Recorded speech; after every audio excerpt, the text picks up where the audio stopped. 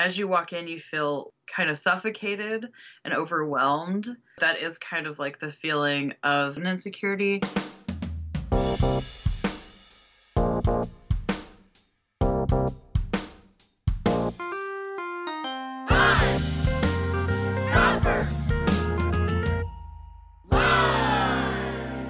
Hello, print friends, and welcome to the 30th episode of Pine Copper Lime, the internet's #1 printmaking podcast.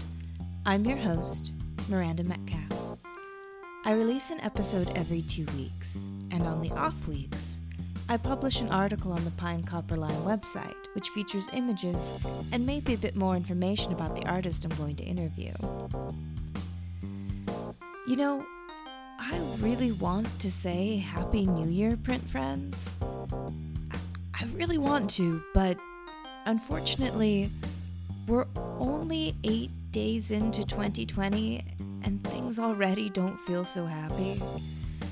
Without even getting into everything else that's going on, I'm sure I don't have to tell anyone about the unprecedented and devastating fires burning through Australia. For those of you who don't know, Australia is where I live and where PCL is made. Not to make things sound more dramatic than they are, but I have had a bag packed and ready to evacuate for the last week, just waiting by the door just in case. It has cash, a phone charger, a battery-powered radio, and of course, the backup hard drive with all the yet-to-be-released interviews for Pine Copper Lime, because damn it, I ain't losing those. These fires have destroyed homes, rainforests, they've killed at least 6 people, and almost 500 million animals have been lost. Bushfire season still has another 3 months to go. So, I want to tell you about a fundraiser I'm hosting for WIRES. That's an acronym for an Australian wildlife rescue organization. So please follow the link in the show notes. That link will also be on the PCL website, on Facebook, or on Instagram. There you can make a donation, and with a contribution of just $10 or more, I will send you a hand-pulled screen print postcard. There are 3 options to choose from, each generously donated by local artists Claire Jackson, Alex Lundy, and Tim Pauschak. They are stunning and slightly macabre and a gosh darn steal at $10. And that's $10 Australian. So anyone who's thinking of the US dollar, take off about 30% from that. It's set up through GoFundMe, which means 100% of your donations go directly to WIRES, directly to help fluffy little koalas and spiky little echidnas and hoppy little kangaroos, and my personal favorite, the noble and solid wombat. Printmaking forever, shun the non-believers, join that activism party. And speaking of activism, I cannot wait to share my chat with my guest this week, Stephanie Alaniz. She's an intersectional feminist, fat activist, and adjunct professor at Emporia State University. We talk about it all. Growing up in a very conservative family, how we deal and process our physical insecurities through art making and collaboration, immersive print exhibitions, fatness, lithography, and of course, the wonderful found family one can build through printmaking. So sit back, relax, and prepare to get radical with Stephanie Alaniz. Hey Steph, how's it going? Hi, Miranda. How are you? I'm good. I'm so glad we're finally getting a chance to chat face to face. Me so too. To speak. I was going to say so to speak because I've known you just sort of through Instagram, and I'd followed your work for a while before that, and I'm just really excited to share what you're doing and your story with people. But I would love it if you could give yourself a little introduction and just let people know who you are, where you are, and what you do. Okay. I'm Stephanie Alaniz, and I'm currently working and living in Emporia, Kansas as an adjunct professor. I am a queer fat activist. So I am making work where I've called upon other folks to participate that involves insecurities and trying to normalize and create solidarity and understanding of those insecurities. I focused first on myself, and so I have a lot of work that's just of my face, and really I'm not even leaping into like insecurities that are more abstract or emotional, really just physical, and trying to like identify like where they come from, like what their roots are. So when I did myself, it felt like it was healing for me, but it still felt too far for other people. And I am a person who's motivated by empathy and trying to understand people and trying to like be considerate of everyone. I was nervous about including people in the beginning because I didn't want to be taking advantage of anyone. I wanted to make sure this was something that was helpful and not harmful. So I focused on myself because I knew that I wouldn't be doing that to myself. And through a lot of encouragement from really kind and supportive people, they were like, you should just include other people because other people want to be included. And so I put the call out on Instagram, and at first it was a lot of friends, but now I have a lot of strangers, which is exciting. And I think in total I'm at 90 participants for this portrait project, and I've only done 36, but and I took a break after grad school because I transitioned from West Virginia to Emporia, Kansas. So, and then I was teaching 3 classes, which was something I wasn't doing before. So I was only teaching 1 class. And then of course being a student, and I'm a person who has to be working constantly. So, I haven't really got to make work because I'm trying to find the balance. Yeah. The new balance in, being a professor and an artist. But now I'm starting to make work again, which is great. But this winter break, I'm going to get to go back into working on the portraits again, which I'm very excited about. And then when they're experienced collectively, like we can start to see repetitious patterns of like people not liking their second chin, or like bags under their eyes, or wrinkles, which has to do with ageism and fat phobia and Eurocentric ideologies and, any of those norms. And so as individuals, we can look at those things, whether we were a participant or not, and decide if we believe that to be a bad thing about ourselves, or if that was something we were conditioned to believe through societies. Yeah, absolutely. And so I think it's good, since we're talking about kind of like conditioning and the messages we get, when our brains are still squishy when we're young, and like how we carry those with us. Yes. Would you tell us a little bit about your own growing up? Like where were you? What role did art play in your life? Were you always drawing? Were you taken to museums? What was that like? So I grew up to a very low income young family, and they were so like still into partying, and a lot of my like childhood memories have to do with them drinking and doing drugs and partying. And of course, like as a child, I didn't know any better or think anything of it, but they were surprisingly supportive and always were like, wow, you draw so good, which probably wasn't true, and they were just being really supportive. And I was like, yeah, I do draw good. And so then I kept doing it. And I think I'm maybe the only person in the like world who has the little sheets they make you fill out as a child that say like, what do you want to be when you grow up? And mine all say either artist or art teacher. Cute. And I've never known any other thing I would want to be doing, which is so strange. My partner, he wants to be everything, and like really is jealous of my ability to only have ever wanted this one thing, and like that was my goal and tunnel vision, like someone read my palm before and told me it says like I have one path, which is kind of crazy. That sounds appropriate then. So you just knew from the beginning that you were going to go to art school, and this was it for you then, hey? Yeah. I forgot to say I'm from Rockport, Texas, which is actually outside of Corpus Christi. So that's South Texas on the Gulf Coast of Mexico. And I I knew I was going to go to college because I didn't know what else I would do, but I also knew I wanted to make art. And I was a really bad undergrad in the beginning because I didn't like, I don't know, I think I was burnt out. And then when I was in undergrad, I signed up for printmaking. And of course, I had no idea what that meant because I'm from a tiny town called Rockport, which only has like 7,000 people in it. And our art teachers, when I left, were really great. But I had never heard of printmaking.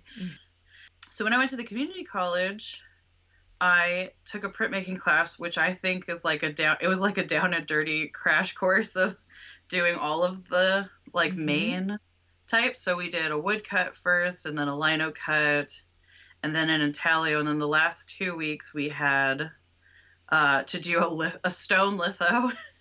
Just 2 weeks, hey? Yeah. It was the worst thing I've ever made. It's so ugly. And it's because I don't know. Oh, well, I guess I'm speeding up to the punchline of my next story, which is, so I switched to Texas A&M Corpus Christi, and my second semester I signed up for printmaking, and I had heard it was kind of a modge podge of all processes, but I was very excited because I hadn't done screen print, and I was ready to learn screen print. And then when we got there, Ryan O'Malley said, all right, this is a litho-specific class. We're only doing stone lithography. And I was so mad because I had already did it. And I was like, I already did that. I don't want to do it again. I want to do screen printing. And then, I don't know if I wasn't paying attention when I learned it in the community college, but Ryan sharpened the crayon and I was like, everything is different now.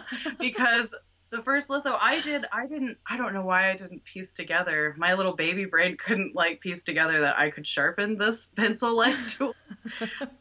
So I just drew to like a rounded nub, and like the drawing is so bad. And then I fell in love with stone litho. That was it. That was it. Because I always loved drawing. I've always been drawing.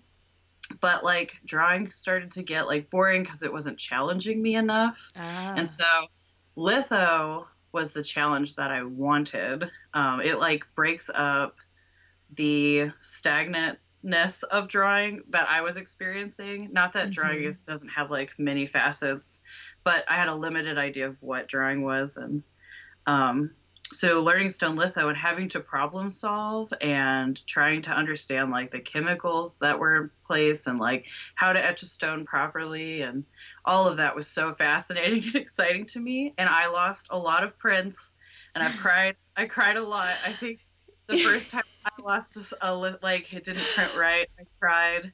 And the second time I cried a little, and then the third time I was numb.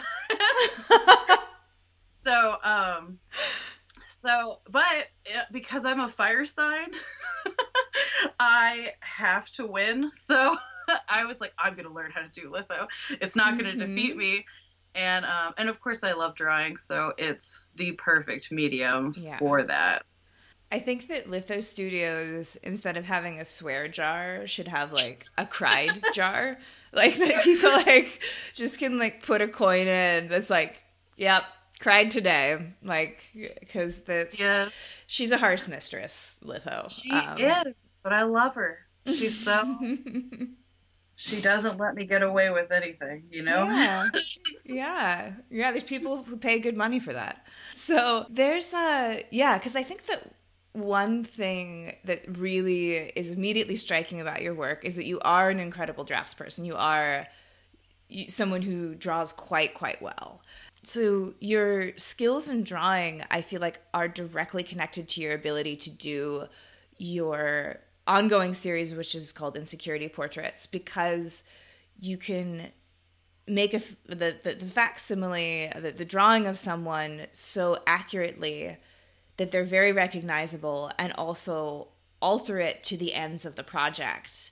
And you're using the skills that you have, I think, really specifically and really well in this series.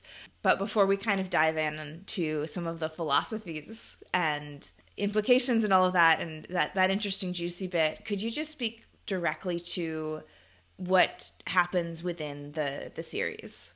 Okay, so I put a call out asking for participants, and I give them a PDF, and in this PDF, it explains that you should send me a photograph that's either frontal or three-quarters view of your face, and then try really hard not to idealize your face. So camera above your head, or like doing duck lips or whatever you want to call them.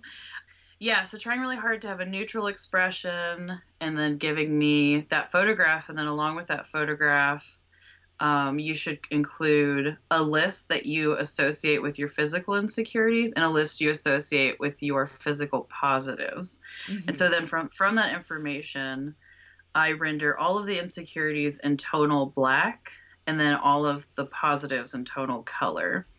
And then there are some aesthetic choices, like if the hair is just solid black, that's to help the tonal information read better. So accessories are the same way, like glasses or jewelry, things like that. And then so anywhere that's not rendered is indifference.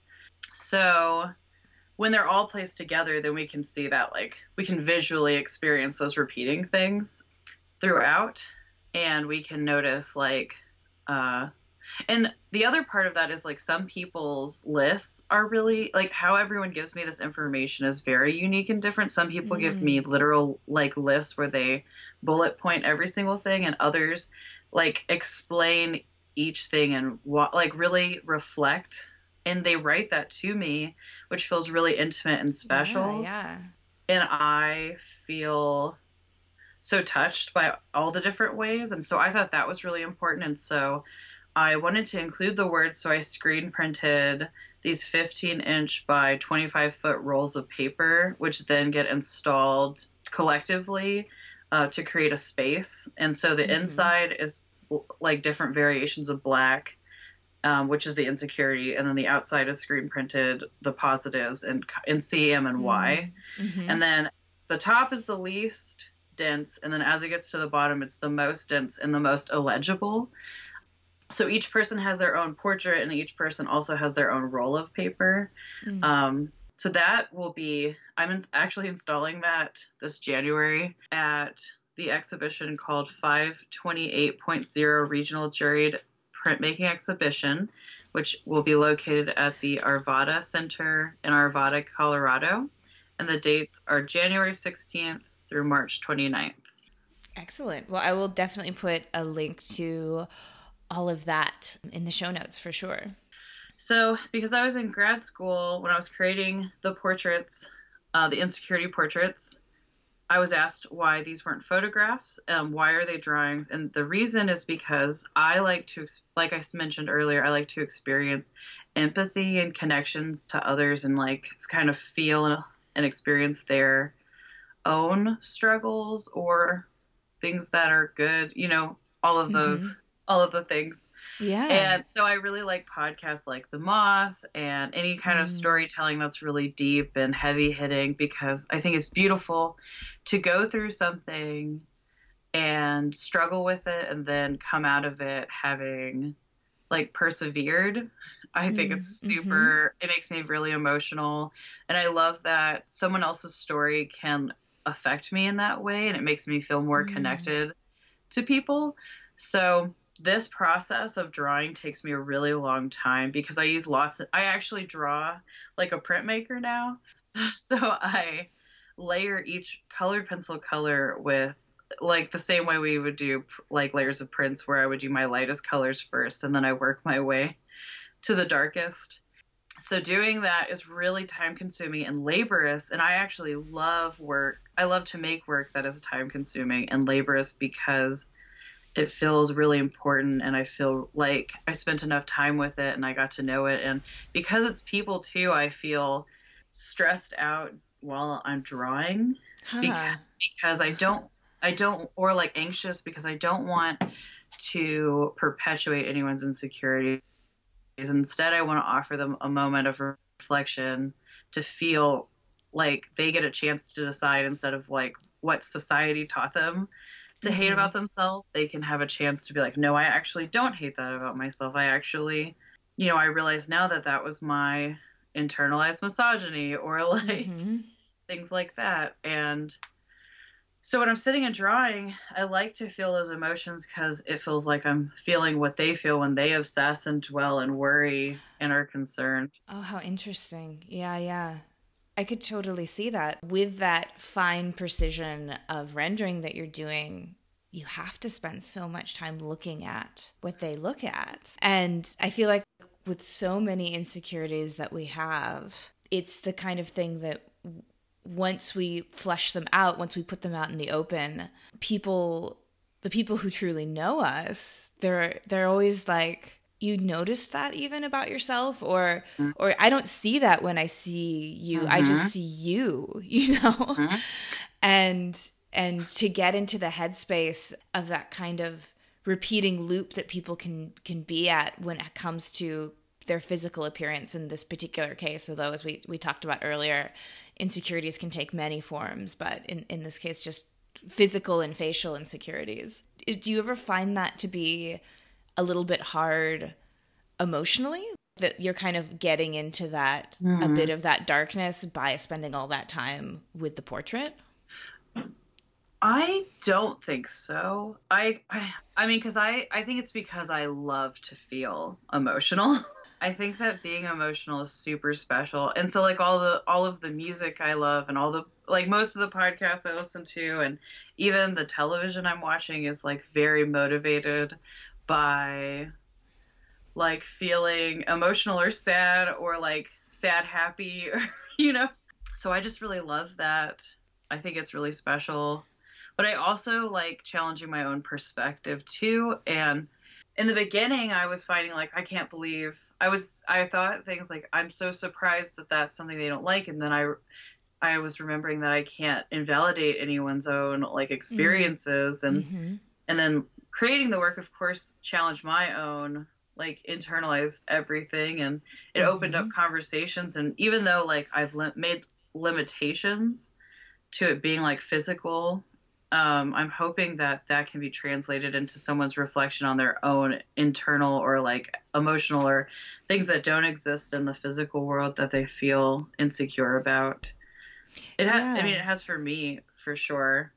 Especially with experiences outside of, you know, myself, like, so I will never know what it's like to be a person of color or a woman of color, you know, and the struggles they go through. But for a moment, I can like try to be understanding and then also advocate for them if any ways that I can, if that makes sense. Yeah, absolutely.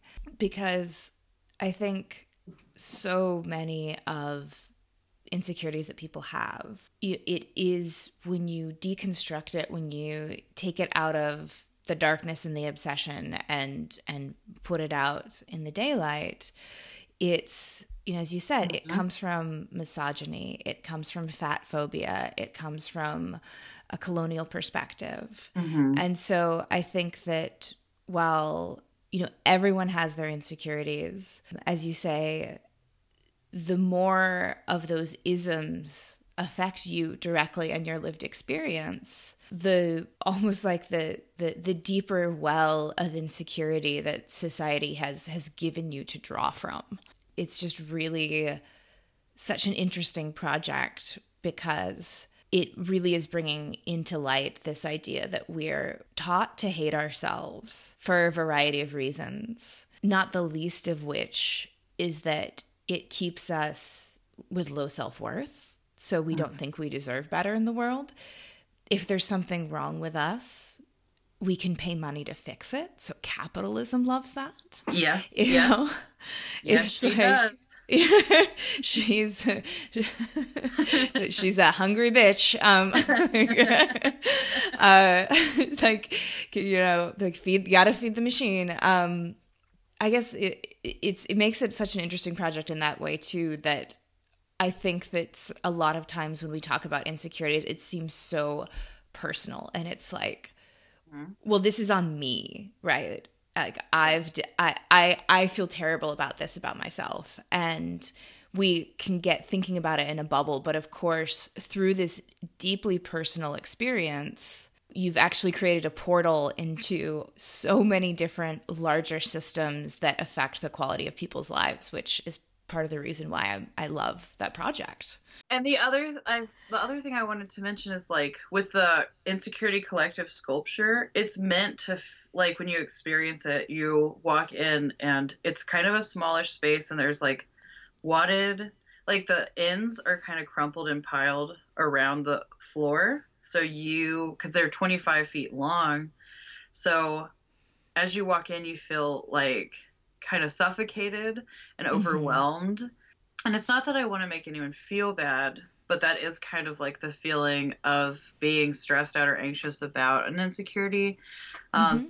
As in my own experiences, and this is why I still, like, draw myself a lot, and so a lot of the lithos I'm doing are still, like, of my face, is because I'm trying to deal with my own, like, fluctuating and internal fat phobia, internal misogyny, because, like, I am fat, but I also, like, have facial hair, and I, like, try to remove it as often as I can, and that's exhausting, but it's also, like, a natural part of me that happens. And so trying to, like, feel comfortable with that and stop. And acne too, I have acne all the time, and there are days where I can't even, like, look at people because I'm like, all they see is my acne, or all they see is my facial hair. And when I first started teaching, I had this really bad insecurity that my students at the end of the semester would say something like, she needs to shave her legs, or really? And no one ever did. No, and I don't know if anyone ever would, but it is, like, a thing that sometimes pops up in my head where I'm worried that people will comment on my, like, outside of the beauty norms appearance, my unconventional appearance. That's really interesting. I guess because it's really vulnerable space to be in, where you're pushing back against beauty standards, against expectations, and still feeling vulnerable in that moment when it's such a strong action. You know, as ridiculous as it is in America in 2019, to not shave your legs as a woman is shocking to some people. And even though this is naturally what our body looks like, our body makes hair on our legs. Like, it does. It's trying to keep us warm, you know? Exactly. How am I going to stay warm? How are you going to stay warm? It is cold in Kansas. Like, it is cold. It is. And so I think sometimes when people see, particularly women, you know, who have not shaved their legs or not plucked their dark hairs on their upper lip, or whatever it is, you know, particularly when it comes to hair removal, they'll see it as, wow, she's so strong and brave.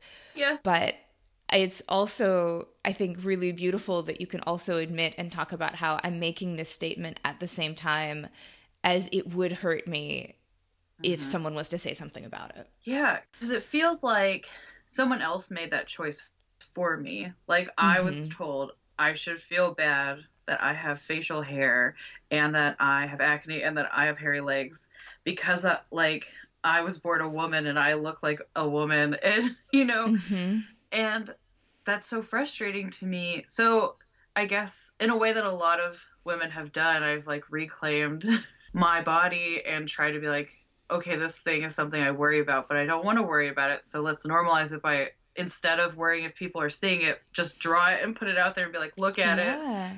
You look at it and now you know it's there. And now I know you know it's there, instead of worrying if, do you know it's there?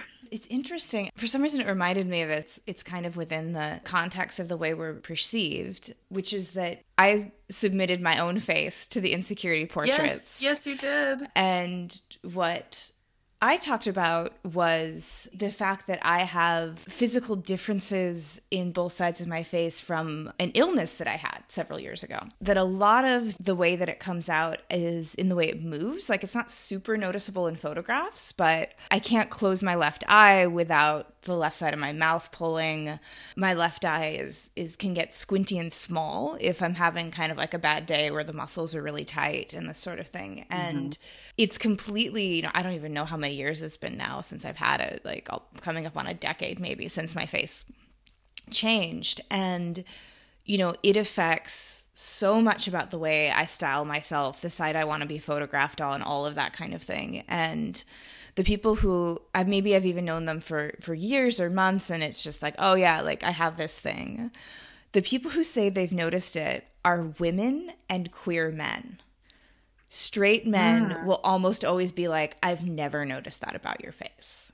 And I find that really interesting. And I'm wondering if it has something to do with almost being more aware of the male gaze and judging aesthetically through a male gaze than those with it. Yes. You know, that it's that these are people who are used to looking at themselves and therefore looking at other people in a way that's like, would a man want to fuck this? Like, right. Yes, absolutely. And so my project is inclusive of all people, regardless of their many intersecting identities. So I do have straight men, and even more specifically, straight white men.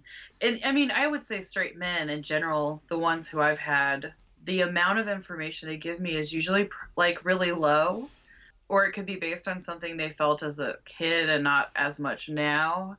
And that's the other thing that I think is important is you can notice straight men compared to people who've been raised to perform as women. They usually have a lot less. And I think it's important that they're included because that's an important thing to notice. I've also had some straight men who've told me that they really like the project, but they could never do it because it's too vulnerable for them. Oh, and that always makes me think of this Hidden Brain episode called The Lonely American Man, where they talk about men usually not being able to make friends as they get older because that requires vulnerability and intimacy that they're taught to not have. And I think that's a big part of it too. You know, like they don't want to share this information. This is private information, so it's got to be tucked away in a vault. Yeah.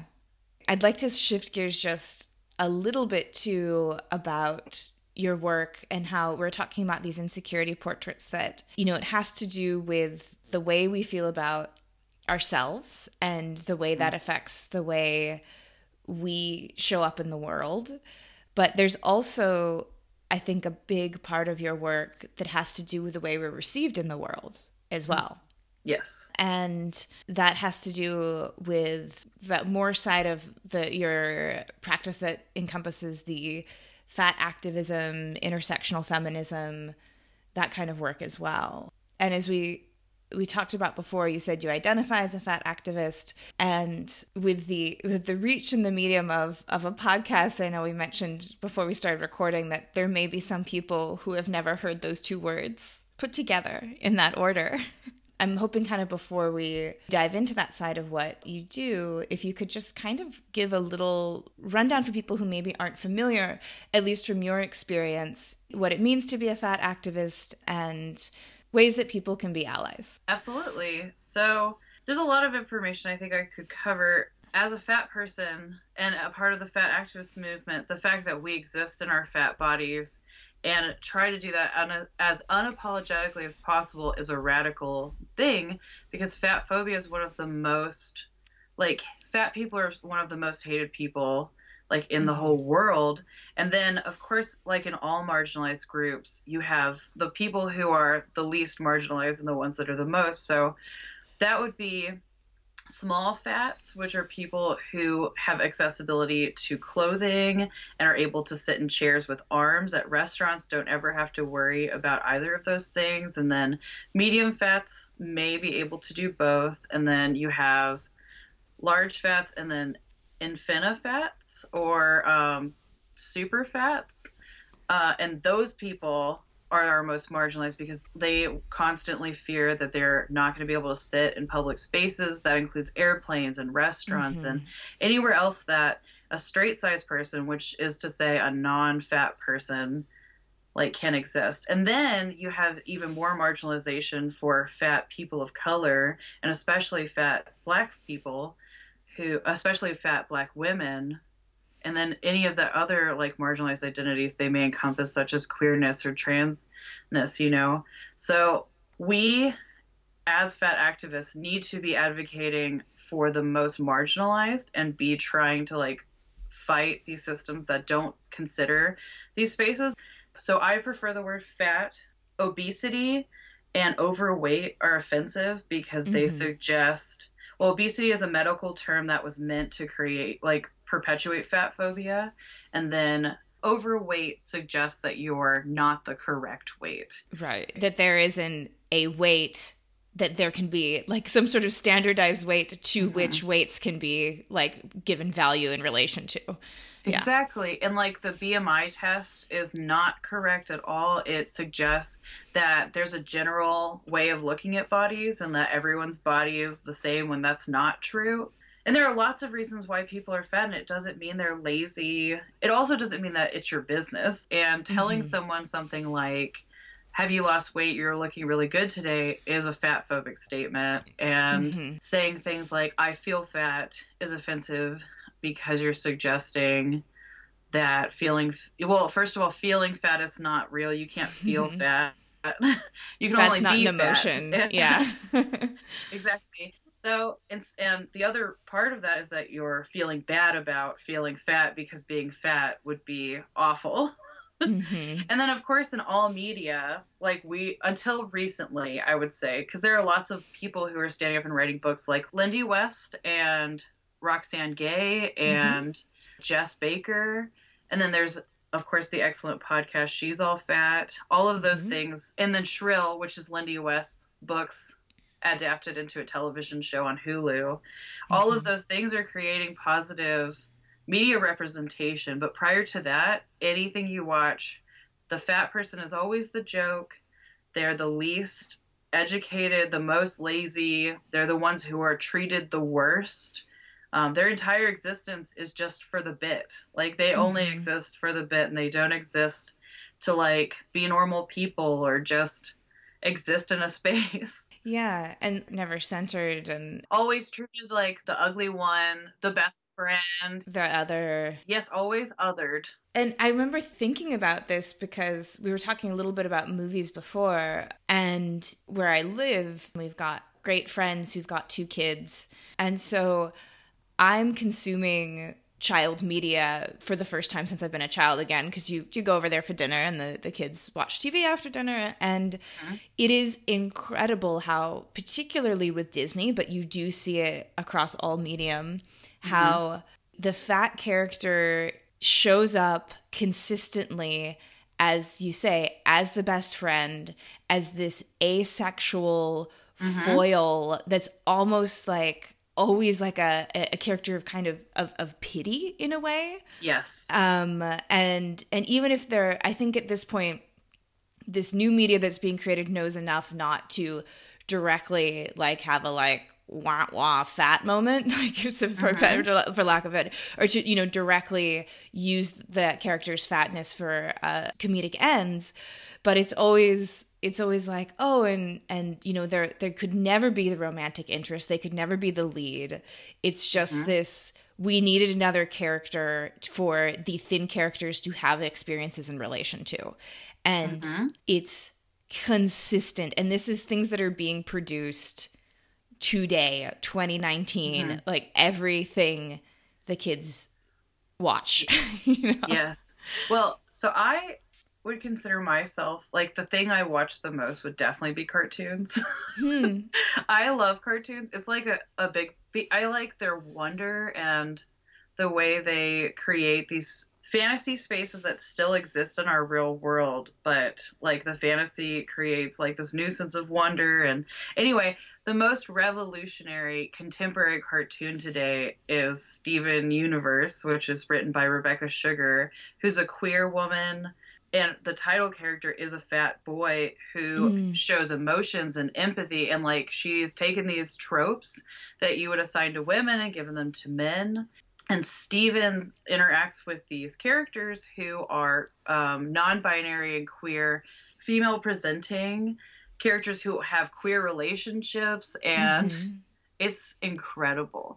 And it truly evokes, like, I mean, it just like tells you like being gay is okay, because Rebecca Sugar talked about how when she was a kid, she considers herself bisexual and never didn't understand like why she liked women, but no one on TV liked women. Mm-hmm. And so she wanted to create representation for that, but also she's not a fat woman, but she has fat characters, and she has characters who identify as women who are also like masculine, which I think is so important. It's the best one. You should check it out if you want, if you like cartoons. I was gonna say I don't know if we have it on Australian TV, but I will definitely suggest it for sure to our neighbors. Thank you for again kind of like doing a bit of that labor that's just like, all right, Steph, let's have you sum up an entire movement in 45 seconds on tape. But it is such a huge and important contemporary issue, and I highly, highly recommend reading all of the authors that you've recommended and listening to the She's All Fat podcast, and do a deep dive on it because it is essential. And again, one of these things that if you aren't exposed to it and you expose yourself to it, it will have that effect of that you can't unring that bell. You will start seeing the world completely differently and realize how incredibly pervasive and accepted this side of our culture is. And the other thing it will do is it'll give you a better life, because now you can stop being worried about if you're not fat being fat, or if you are fat and you're worried about being fat, then accepting that, you know. It's just an incredible resource. Yeah, absolutely. Yeah, because I think it's such a part of the water that we swim in that it's radical for people, particularly women or people who have been socialized as women, but really for anyone to let go. Like the very idea that you could let go of worrying about how much you weigh or what you're eating or moralizing the food that you eat. Or being comfortable being attracted to a fat person, like realizing that it's okay for you to love and have it, like even a sexual interest in a fat person, because a lot of times people like won't allow themselves or like will secretly date fat people or like sleep with fat people and then never talk to them again because they don't want their friends or their family to know, which is so incredibly sad. Like that you're allowing this conditioned thing to like control your life. And then of course, like the reason of like all things that are bad is because of capitalism. They're just trying to trick you into diet cultures and buying like these fads and things that are super bad for you. Like any of the diets that anyone's doing is contributing to like eating disorders, and it's no good. It's no good. And I think that a huge pillar of this like fat activism and recognizing fat phobia is accepting, of course, that diets do not work. And in a way, I guess, like now that I'm saying it, maybe that's a little fucked, because it's like saying, well, just because you can't do anything about it, that makes it okay. Which obviously I don't want it to sound that way, because I think it's also that's not quite what it is. But it's this cycle that's completely feeding capitalism. That if you just join that gym that is $200 a month, and if you just buy that app that can count your calories, or that meal plan, or the fucking like 0 calorie like carb free noodles or something like that, or you know, then you can be thin and then you can be happy and then you'll have everything you've ever wanted. And so in the way, you know, talking about like feeding the capitalist beast, it's the perfect fuel for that, because it is something that is unachievable, but we do not question how badly we want it. And so you can continue to, okay, well, Atkins didn't work for me, so Whole30 will work for me, and Whole30 didn't work for me, so Jenny Craig will work for me. And it's billions and billions of dollars going into the system, and the effect that it has on our bodies is physically negative, and the effect that it has on our minds, I would say, like, is probably even worse. And in the end, our bodies want to be a certain weight, and it will fight tooth and nail to get us back to it, to where it is determined is health for us. And the biggest thing too is like, and I know all of this sounds radical, but like, and it is radical. And there's nothing wrong with that because it is fighting the norms. But my point is, you can't look at a person's body, regardless of if they're fat or skinny, and know like what they are going through, what their lifestyles are. And again, it's none of your business. But like, there's a movement, I mean, there's a book called Health at Every Size. So the idea that being fat is unhealthy is bullshit.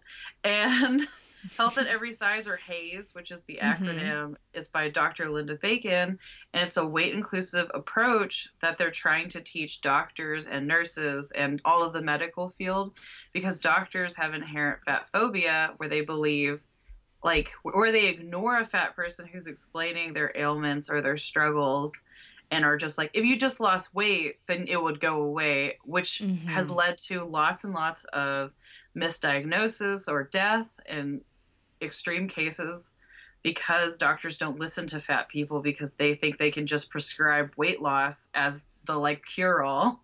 Absolutely.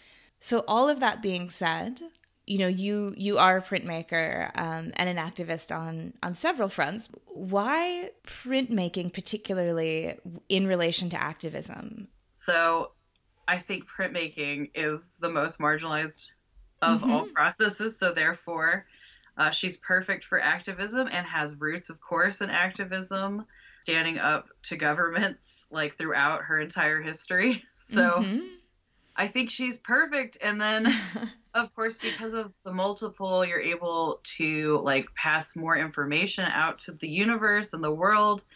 And then because we live in a digital age, we're also not limited to what the multiple was. So we can use it in like more vast ways that push printmaking into being more than just this tiny box, into this like grand, incredible, intersectional like medium that can live in any type of making. Yeah, and I think that there's also this element to the community as well, and how the print shop, in whatever form that it takes, it becomes a great meeting place where people are showing up to do work, but we're exchanging ideas. And I think because of the nature of printmaking, and as you call it, as a marginalized medium, I think it naturally attracts people with marginalized identities. Because if you grow up feeling like you're something other than the norm, and whether that's because gender fluidity or body size or sexual orientation, it's, you know that, like, you have it in your bones, I think, from a young age, and you kind of naturally, you're like, I don't want to be captain of the football team. I want to see what they're doing over here. What's to the left? This is what they're telling me I need to chase, but I don't think that's for me. I think that people who have that natural inclination, myself included, they find their way to printmaking if they want to exist in artistic spaces. Yeah, so for me, and I think a lot of people, like, I'm not particularly, like, I feel alienated from my family, who are like white people who are very conservative and definitely strong misogyny, strong fat phobia, like blatantly, although they wouldn't call it either of those things, of course, but very, very like low income and conservative white people. And I don't particularly enjoy like spending time with them or feel very close to them. But for me, printmaking is my found family. They're so kind and generous and willing to listen and have really good conversations and willing to challenge their own perspectives. And printmakers are so generous with their time and their knowledge and their energy. And I just feel so incredibly like lucky and fortunate to have stumbled upon this. Yeah, I mean, and that also helped that Ryan O'Malley cultivated at Tamu CC an incredible community that was huge and made me feel welcomed and loved. And then when I went to Frogman's print workshop, that continued, and then SGCI, and then into grad school at West Virginia University, like, it's just continued to feel like a warm and loving home. And I think that's important, especially for like these marginalized groups of people who need a place that is safe and will listen and is ready to like change the world. Yeah. That is such a great point. That is such a great point. That it's not just, I want something other than the norm because I am something other than the norm. Mm-hmm. It's also, once you arrive, you get the message, we're glad you're here. And that's can be, and I think is, a really profound message for people who maybe haven't heard that too many times in their life before. And willing to say, like, I'm outside of the norm and then you're also outside of the norm, but in a way that's more than I am, and wanting to, like, lift those people up and give them mm-hmm. access to spaces, and they're being put in the front, as people who deserve to have things they would otherwise not be able to have because of their intersecting, even more marginalized identities.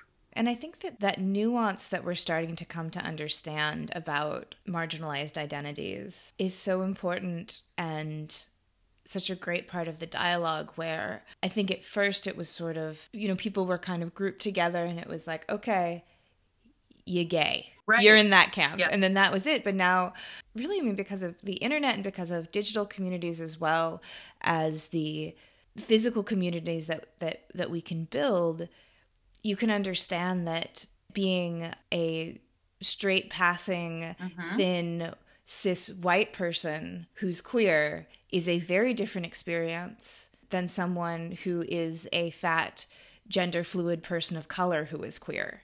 Right. And the way that you see yourself, but also the way that you are received, is going to give you a different life and a different set of experiences. Yeah. And Miranda, you're saying something important that I want to talk about a little more too, which is that everyone has privilege, regardless of their many intersecting identities. So, like, I am a white person who presents themselves as a woman, so a white woman who is in a heterosexual presenting relationship, but that doesn't erase my queerness. But those things are privileges. Like, those things mean that I will navigate life easier than a person who, like, is not white and is not a woman, but, like, society sees them as a woman, and mm-hmm.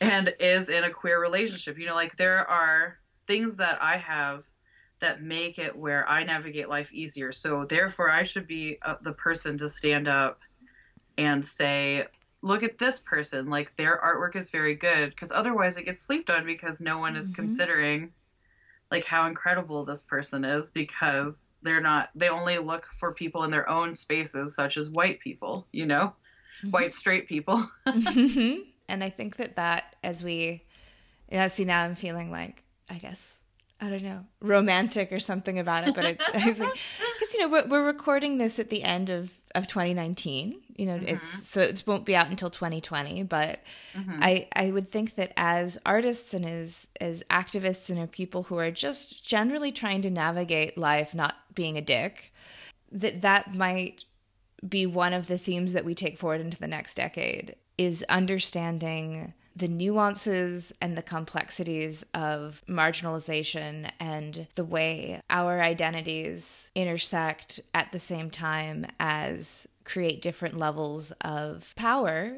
that we can use to support one another. Yeah, exactly. And I think often people are not willing to say, like if someone replies and says, I'm not a racist or I'm not fatphobic, there's no way that's true, because we grew up in a society that is inherently racist and is inherently fatphobic and is, inherently Eurocentric. To say you're not those things is silly, because it's embedded in you, And so instead of trying to deny your truth, like, recognizing when those things are just, like, pinging you to think something and being like, oh, I can't believe I just thought that. That's because of my internalized misogyny, And it's not bad. It's just unlearning behavior. And so I think instead of trying to deny those things, like, recognize those things and try to, like, shift them into being better. Yeah, absolutely. That's a really good point as well. I think that the dialogue as of a few years ago was, look, you're either a racist or you're not. Right. So, like, don't think things are in binaries. Nothing is. Exactly. Nothing is a binary. Binaries are made up. Life is too complex. That's what we're taking forward into 2020. No more binaries. No more binaries, 2020. Yeah, exactly. I'm gonna call it December 31st, 2019. I'm canceling binaries. And Yeah. well, I'd love to ask you, is there anything coming up in the future? You mentioned your exhibition in Colorado, but is there anything else that you're looking forward to in the coming months besides the final dismantling of binaries? Well, yes, actually, I have a pretty busy winter. I feel really fortunate to have a lot of good things happening and so grateful. I will be, I've been invited to Pentaculum, which is a residency at Aramont School of Craft. They invite people to be a part of this residency, and it's a week long where 2D artists work together in a shared space and just get to make the whole week. And I'm very excited about that. And then, of course, installing the show in Denver. And then I'll be archiving for Frogman's print workshop. So yeah, I'm very excited. And I'm getting to teach advanced printmaking at Emporia State University next semester. So I'm going to get a bunch of the students loving print even more than they already love print, or maybe they don't and then they will.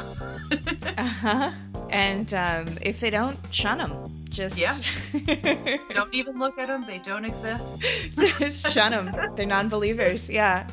Excellent. Well, where can people find you and follow your work and all those great things that you mentioned that'll be coming up?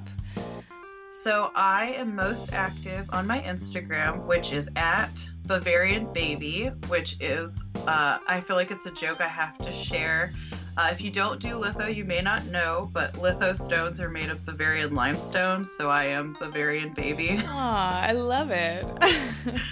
Made that when I was an undergrad because I love lithography. And then my website is my name, which is stephaniealanese.com. And you can email me at stephanie.alanese.art@gmail.com. Beautiful. Well, thank you again so very much. And I'm looking forward to sharing our chat. Thank you, Miranda. Well, that's our show for this week. Join me again in 2 weeks' time when my guest will be Tony Curran. Dr. Tony Curran is a lecturer in the School of Art and Design at Australian National University. He works collaboratively with printmakers throughout Australia to investigate the ways art, technology, and human relations intersect. You do not want to miss this one, print friends. It will be the first ever in-person recording for Pine Copper Lime, and my first ever interview with an artist who makes non-figurative prints. And before you go, please do at least take a peek at the screen print postcards on offer as thank yous for donations of $10 or more to help Australian wildlife. Link in the show notes. This episode, like all episodes, was written and produced by me, Miranda Metcalf, with editing help from Timothy Pauschak and music by Joshua Weber. I'll see you in 2 weeks.